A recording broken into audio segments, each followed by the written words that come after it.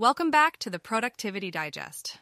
As part of an enlightening podcast network, we're here to ignite your curiosity and inspire continuous learning. Join us as we explore the vast universe of productivity, unveiling a new, hand-picked, bite-sized gem of journalism in each episode. Today's episode is brought to you by Blogcast, your personalized audio feed available on iPhone and Android. In today's episode, we'll be sharing an article by Eyal titled, How to Get the Most Out of Your Calendar.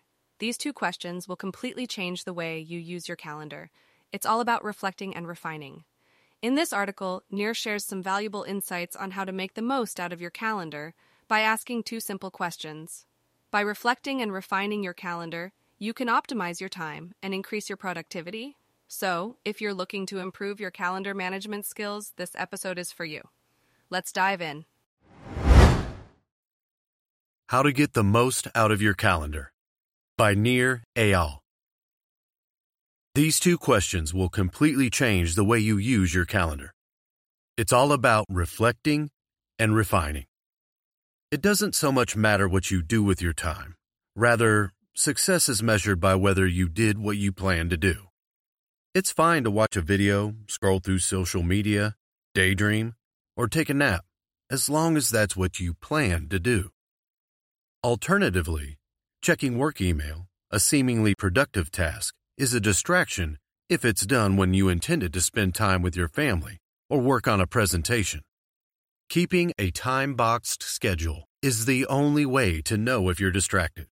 If you're not spending your time doing what you planned, you're off track. To create a weekly time-boxed schedule, you'll need to decide how much time you want to spend on each domain of your life. How much time do you want to spend on yourself, on important relationships, and on your work? Note that work doesn't exclusively mean paid labor. The work domain of your life can include community service, activism, and side projects. Build your values into your calendar. How much time in each domain would allow you to be consistent with your values? Start by creating a weekly calendar template for your perfect week. Next, book 15 minutes on your schedule every week to reflect and refine your calendar by asking two questions. Question 1. Reflect. When in my schedule, did I do what I said I would do, and when did I get distracted? Answering this question requires you to look back at the past week. I recommend using a distraction tracker to note when and why you became distracted. If an internal trigger distracted you, what strategies will you use to cope the next time it arises? Did an external trigger, like a phone call or a talkative colleague, prompt you to stop doing what you wanted to do? Or was a planning problem the reason you gave in to distraction? If so, you can look back through your distraction tracker to help you answer the next question. Question 2. Refine. Are there changes I can make to my calendar that will give me the time I need to better live out my values? Maybe something unexpected came up, or perhaps there was a problem with how you planned your day. Time boxing enables us to think of each week as a mini experiment. The goal is to figure out where your schedule didn't work out in the prior week so you can make it easier to follow the next time around. The idea is to commit to a practice that improves your schedule over time by helping you know the difference between traction and distraction for every moment of the day. Before moving on, consider what your schedule currently looks like. I'm not asking about the things you did, but rather the things you committed to doing and writing. Is your schedule filled with carefully time-boxed plans, or is it mostly empty? Does it reflect who you are? Are you letting others steal your time, or do you guard it as the limited and precious resource it is?